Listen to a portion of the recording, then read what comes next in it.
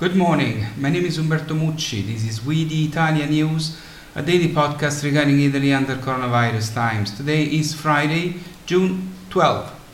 Yesterday, the number of registered infections rose again, with 2/3 in Lombardy alone. 53 people died, but 10 regions had no victim of coronavirus yesterday. Marche, Trentino Alto Adige, Abruzzo, Umbria, Sardinia, Valle d'Aosta, Calabria, Molise, Basilicata, and for the first time from the beginning the region where my family comes from, Emilia-Romagna. The trend of total swabs is in a dizzying drop in the last 2 weeks, minus 12.6% overall. While 11 regions recorded an absolute increase in diagnostic swabs, the remaining 9 showed a strong reduction. It is precisely the regions with a still sustained circulation of the virus in the last week that have further reduced diagnostic swabs instead of increasing them.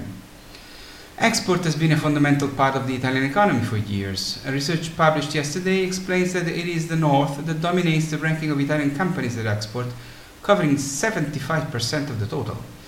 Taking into consideration the individual provinces, the first place is Vicenza in Veneto, whose export is equal to the one of the entire European state of Portugal, followed by Lecco and Varese, both in Lombardy. Inevitably, however, the impact of the coronavirus pandemic has also heavily affected this sector and will continue to do so. In this context, the region of Piedmont is in a privileged position and will certainly suffer less of the setback than many others due to its important sector diversification. North America is in first place of the countries where made in Italy is exported, since the United States and Canada are the countries that import Italian products more than others. A report has recently been published that studies the average IQ of populations around the world. Looking at the sources and methodology, it seems well done, but I'm not an expert on this topic. By the way, the results says that in first place are the almost 6 million citizens of Singapore, whose average IQ would be 108. In the first 6 places there are 6 Asian countries. The first Western one is in 7th place. And guess what? It's Italy, with an average IQ of 102. According to this research, the United States is in 23rd place with an average IQ of 98. I do not know how reliable these data are, but I confess that I don't mind the idea that the Italians are the most intelligent Western people. Or at least some of us.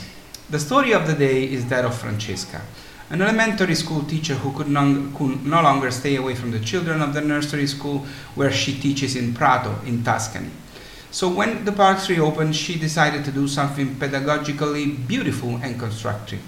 She selected a lot of books dedicated to childhood, chose the right park, talked to the parents, and started to meet her little pupils again with the right distance and with the proper mask to tell them the most beautiful stories under some trees and among the scented flowers.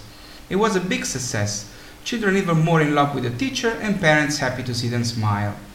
But in this story there is also the villain, a trade unionist who challenged this initiative because, according to him, she ran the risk of making her colleagues pass as no good. Teacher Francesca was very disappointed, but then she smiled again when she read the letter from 108 parents and grandparents who defended her.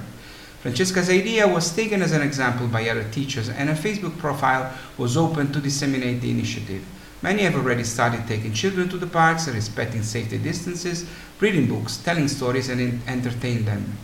The funny thing about the story is that Prato, the city of Francesca, is also the Italian translation of the word lawn, like the lawn of the parks where Italian children can laugh in the open air, again, finally outside their homes. It's all for today. Please stay safe and stay healthy. I'm gonna repeat it unless there's a vaccine and everybody's safe. Please do not underestimate this virus. My name is Umberto Mucci. This was We the Italian News. Ciao from Rome.